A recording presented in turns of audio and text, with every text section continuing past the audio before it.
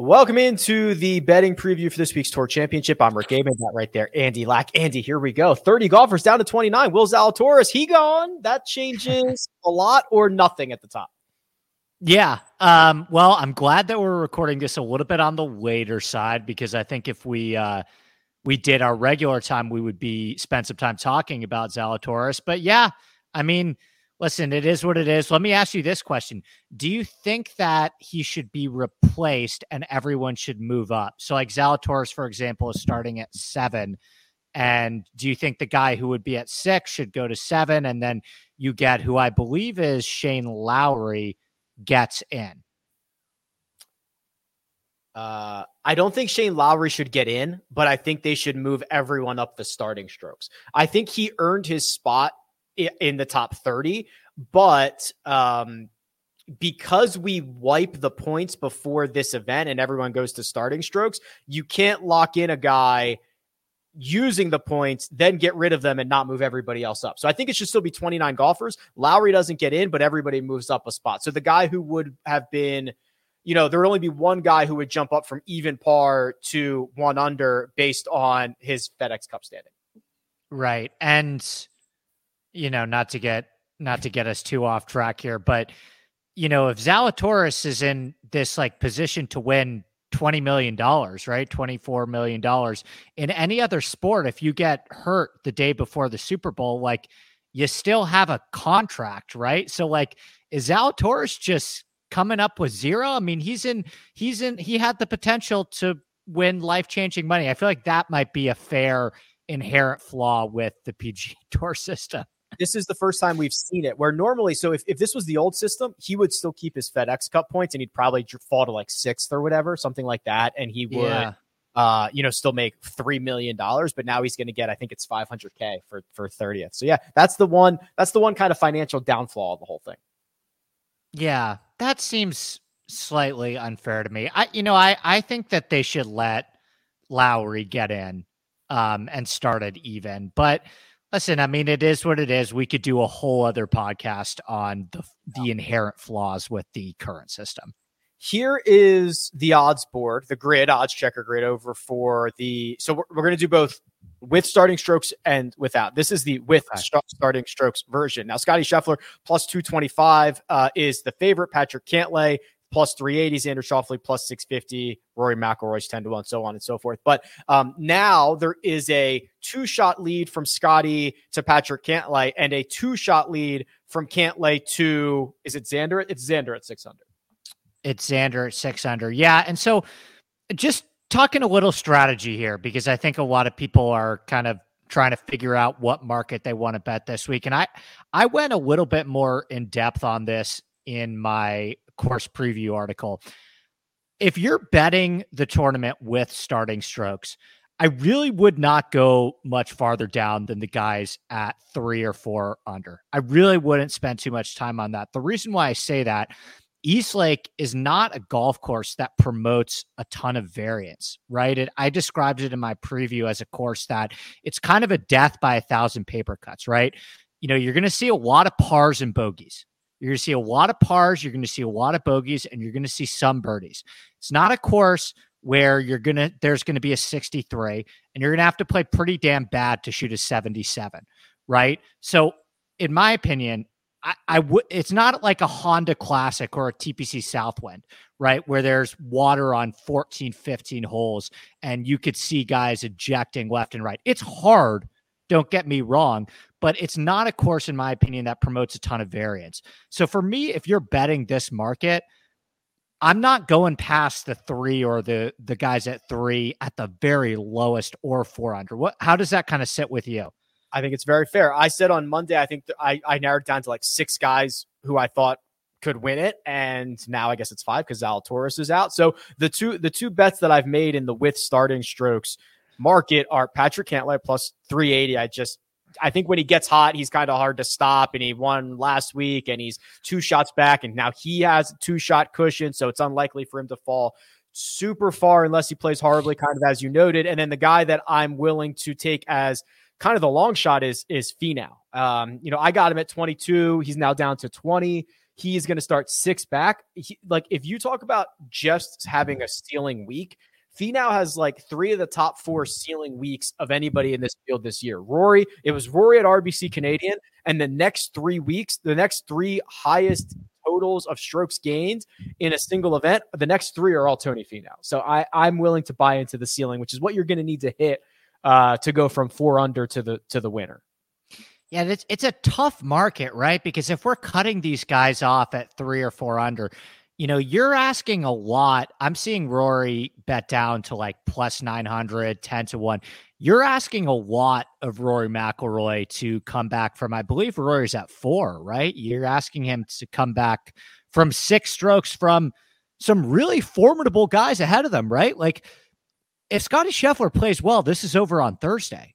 If Scottie Scheffler goes out and shoots a 65 or a 66, which, by the way, he was unbelievable last week at the BMW, it might be him holding the trophy if he could get the putter to cooperate a little bit more. So that's kind of the issue that I have with the starting strokes market. For me, I looked at Rory and Rahm kind of the most because it just felt like to me that those were the best candidates for positive regression on the season, the guys that have been playing the best golf that haven't gotten as much out of their play than the other players that I know I could see shooting 64, 65. But yeah, I mean, which market would you like overall recommend or prefer for this week?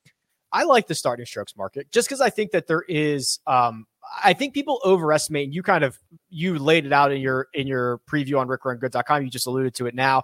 Like people, I think, overestimate 2 things, like how far guys can come back from, and also how likely like Scottie Scheffler is to just win. I think both of those things are being overestimated, and there's a little bit of a sweet spot for the next handful of guys. So I kind of prefer that market, but here's the without strokes market. And this is much closer to what you'd see on a weekly basis, right? Rory's at the top at 7.5-1, Jon Rahm 9-1, which by the way, we were getting Jon Rahm at these odds in a lot bigger fields than now 29 golfers. So Rahm is 9-1, Cantlay and Xander are both 10-1, Scottie Scheffler's 11-1. The one thing that you have to be worried about here, Andy, and the one thing that worries me is that I hate it when my motives do not align with the golfer's motives. So Scottie Scheffler, who is looking at the leaderboard that includes the starting strokes and only cares about winning that, is not going to be incentivized to go out and win the shadow leaderboard.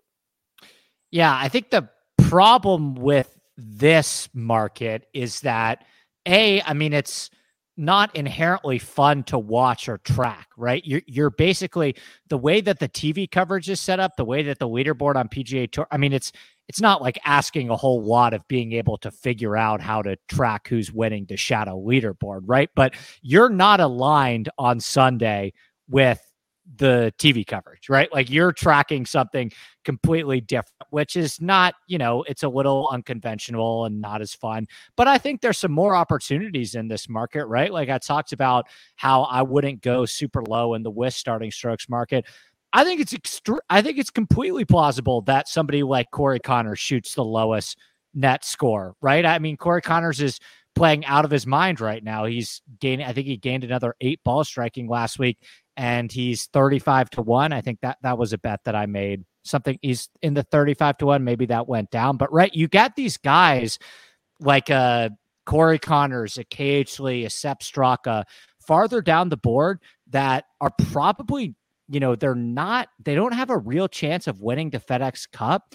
But, sometimes I would be worried if Corey Connors was in contention to really win the FedEx Cup, right? Maybe this frees them up a little bit more, because it's not like the difference between 5th place and 15th place isn't a ton of money too. Yeah, so for sure. And when you, remember Kevin Na tied Jon Rahm for the shadow leaderboard last year. So it's not inconceivable that one of these guys does it. My card will probably look like Matt Fitzpatrick, who I like to just shoot a couple under par every single day. I'd probably get like a 28 or a 30 on Colin Morikawa. And then, I'd probably, like a Scott Stallings at 80-1. He's been playing great. Brian Harman can get lightning hot for 4 rounds at a time. Like I think there are some interesting bombs to be made here.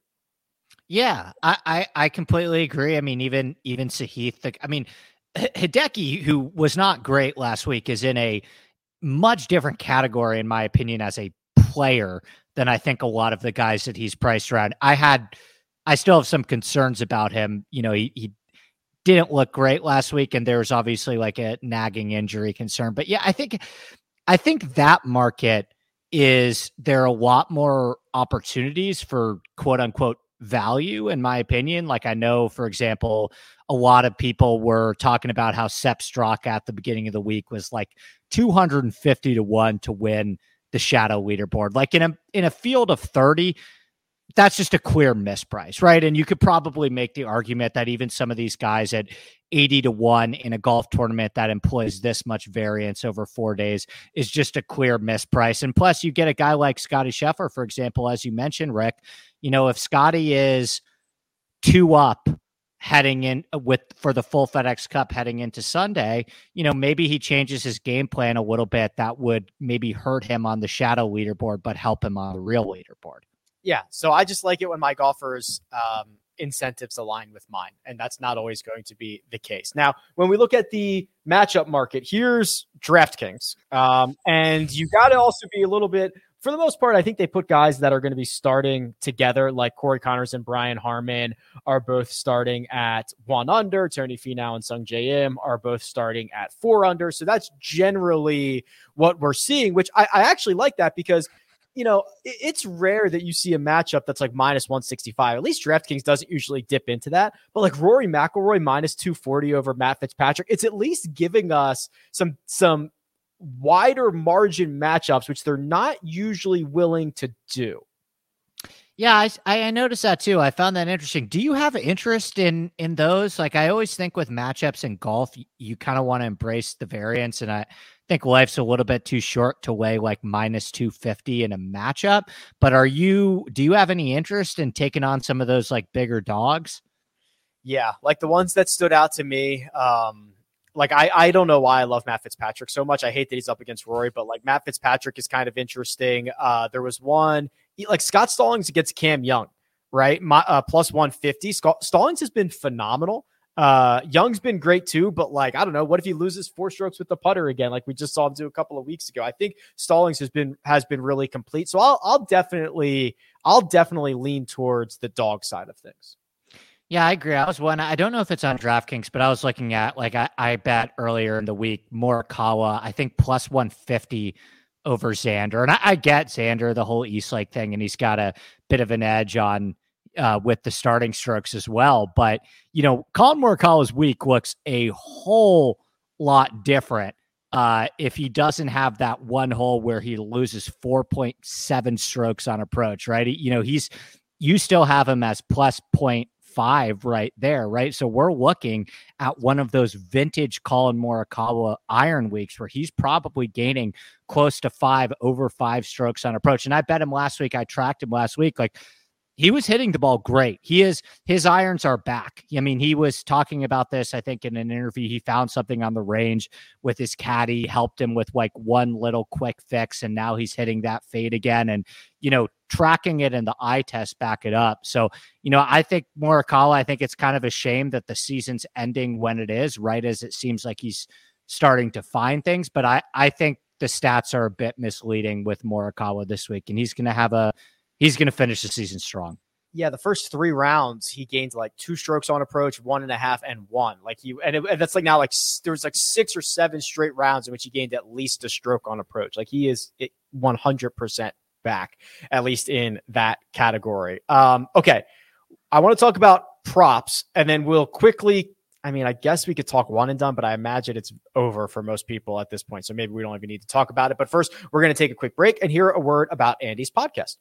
Andy Lack is not only the co-host of The Scramble, but also produces his own show, the Inside Golf Podcast. It's available twice a week, focusing on course breakdowns, DFS, and betting strategies for every PGA Tour event.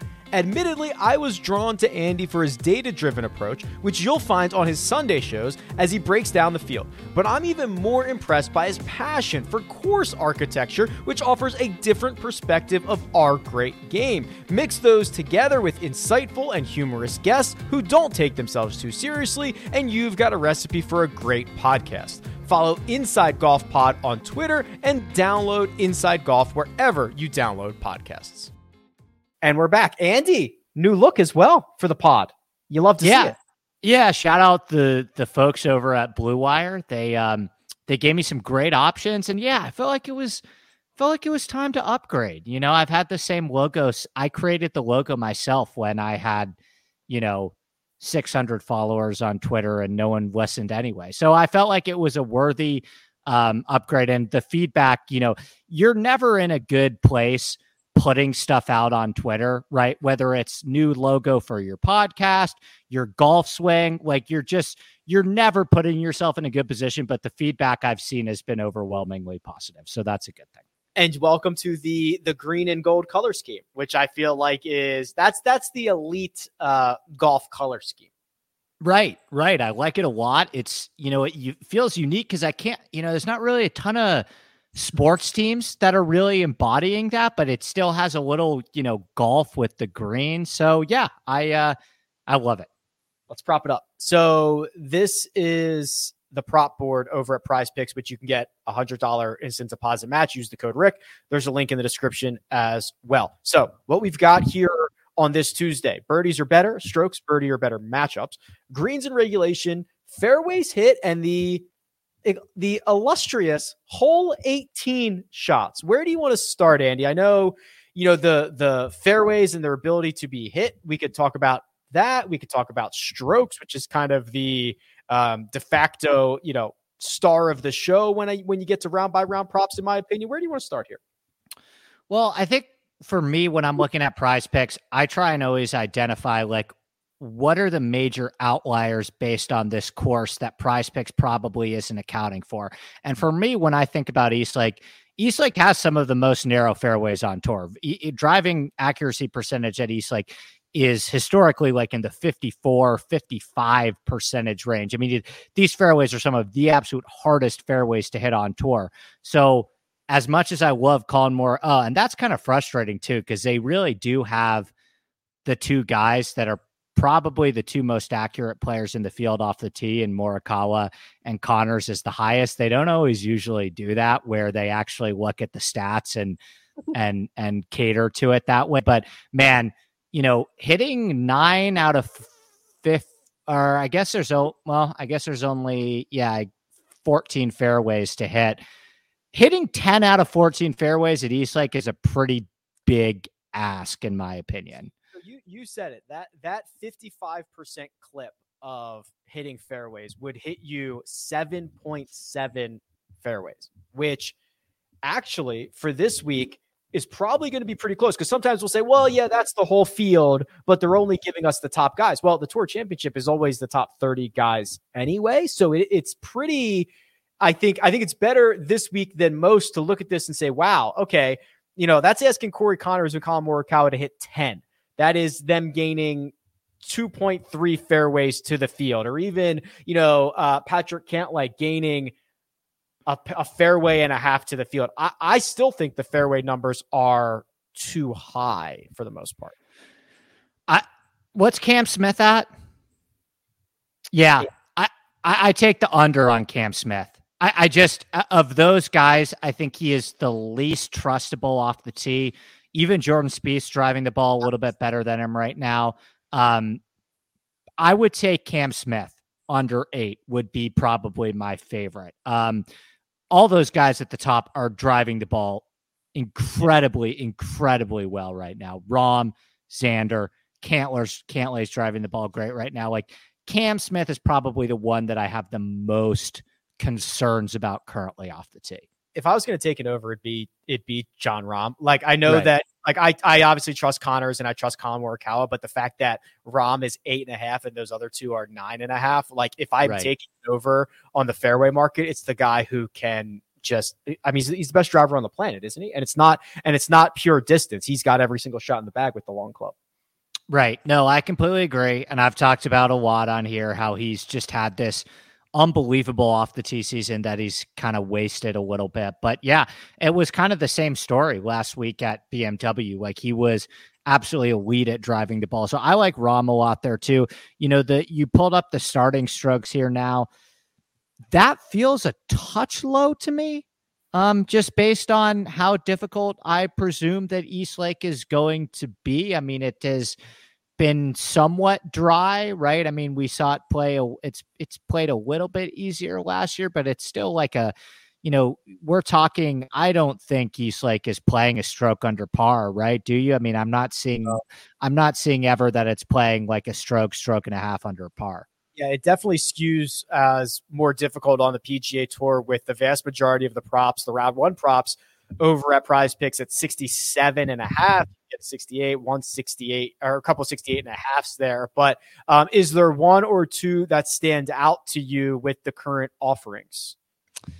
I'm going to keep picking on Cam Smith. I don't love him on a golf course where it's so essential to hit fairways. And listen, you read any quote from any player. I think I included about 6 of them in my Monday article. It's like the one commonality is like, you need to hit fairways on this course. And now Cam Smith is always able to gain 6 or 7 strokes putting and work around that, of course. But I just think that his path is so much more difficult here if he's not positive off the tee. And of the players that we're looking at here, Cam Smith is probably the most likely to not gain strokes off the tee of this giant group. So I would probably pick on the over with Cam Smith, plus the injury concerns and all the live smoke around him too. He would probably just be the easiest target in my opinion. If I needed to take an under, I kind of like the hook on Corey Connors, 68 and a half, and have him go out there, shoot 2 under. We already think, and Prize Picks already thinks he's going to be playing out of the fairway constantly. For him to go out there, hit a couple of darts, take advantage of the 5s, like he's great on the 3s anyway. Like there's a decent path to him getting to 68 in his first round at Eastlake. So I think I'd kind of live in that world. And then hole 18, we've talked about this before. We haven't seen the single hole prop in a couple of weeks. You can just wait until we start seeing guys roll through 18, and like all the starting times are independent of basically the guys that tee off later are going to lock on Prize Picks later. So we can see exactly how 18's playing and probably take advantage of that in a big way. Yeah, and I think historic scoring average for this hole is probably right around 4.5. I would guess it's a closing par 5. So, yeah, I mean, I wouldn't – that's not a market I would be looking to attack right off the bat. I think overall, like at a macro level, the scoring props are a little bit low to me, and I think you could take some unders on the fairways hit as well. All right. The code you're looking for is Rick. There's a link in the description. Go get your 100% instant deposit match and make some money off those guys. Okay. I don't even know. And I mean, one and done's over, right? I mean, the vast majority of one and dones end, or at least they should end at the BMW Championship. If they don't, you should have some system in place where you don't get $18 million if you win this one, right? Like this is probably not a necessary conversation at this point. Yeah, probably not. Did our guy win? I think he won. I think I haven't even checked. Yeah, but I think he won. I think he came in first. And I think I said to him on Slack, Neiman, who I think ended up being the best out of the choices. So hopefully there's no blood on my hands there. I sent him down the right path. But yeah, I believe that our guy won, and hopefully he could, pass on some luck for us for next year, because I certainly did not have a profitable one and done season. His username was Slapcut, right? Yeah, he won it. Yeah, congrats. Yeah. He did go with Neiman, $420,000. And he won by like $3 million. He lapped the field. Yeah, that is Brett Campbell, just to give him a name. So shout out Brett Campbell, Rick Runtgood member in the Slack channel. So that's good to see. Yeah. I mean, I think like strategy wise, is there anything looking ahead to next year you feel like you learned from this season and would do differently? Not off the top of my head, but I have a lot of notes of things that I want to look into. I want to I kind of want to sit down for like 3 days and just like go through research and paths to victory and analyze kind of even like what Brett did and like maybe find some little nuggets, right? And see where we're at. But no, I don't have anything off the top of my head, but it'll take me a couple of days to dive into all that stuff. Right. Well, we've got time. We've got no golf for 2 weeks. Are we doing? I know not next week, but the week after that, I'm in Ireland. But are we doing anything next week? Are you going on vacation too? Yeah. So I'll be not next week, the week after. I'll be out on vacation. So maybe we will, maybe we won't. Maybe it'll be something like, I don't know, year in review, look ahead. Maybe we'll do one and done. I don't know. We'll figure something out. Also, there was a decent bit of people who want to play a season long one and done, which would start at the Fortinet. I'm in. You had me at hello. Yeah. Where do I sign up? I'm not gonna say no to that. So I'm gonna go do the payouts today for the last season. So I'll get those out today, and then I'll look into setting one up for the full season, which I think will be fun. I'm in. Yeah. Sweet. I mean, do we want to because I've been talking about this in another home fantasy league. Do we want to, is Black Monday coming on Monday, or do you think it's going to be after the President's Cup? I don't want to jinx it. Black Monday seems like it's like kind of like grayish Monday now, right? It seems like losing steam. Yep. I don't want to obviously this stuff can change very, very quickly, but if you trust the reporting of No Laying Up and the Fire Pit Collective, which they've both done great jobs on this, it's seeming like we'll know before the season starts as opposed to after the President's Cup. Right. Which I love to see, because you don't want to do what I did last year and draft Patrick Reed and Brooks Koepka, and then suddenly they're on lift. Yes. Yeah. Correct. Okay. Andy Lack, available on Twitter at ADP Lack Sports. You can find me at Rick Rungood. This has been your betting preview for this week's Tour Championship. Good luck.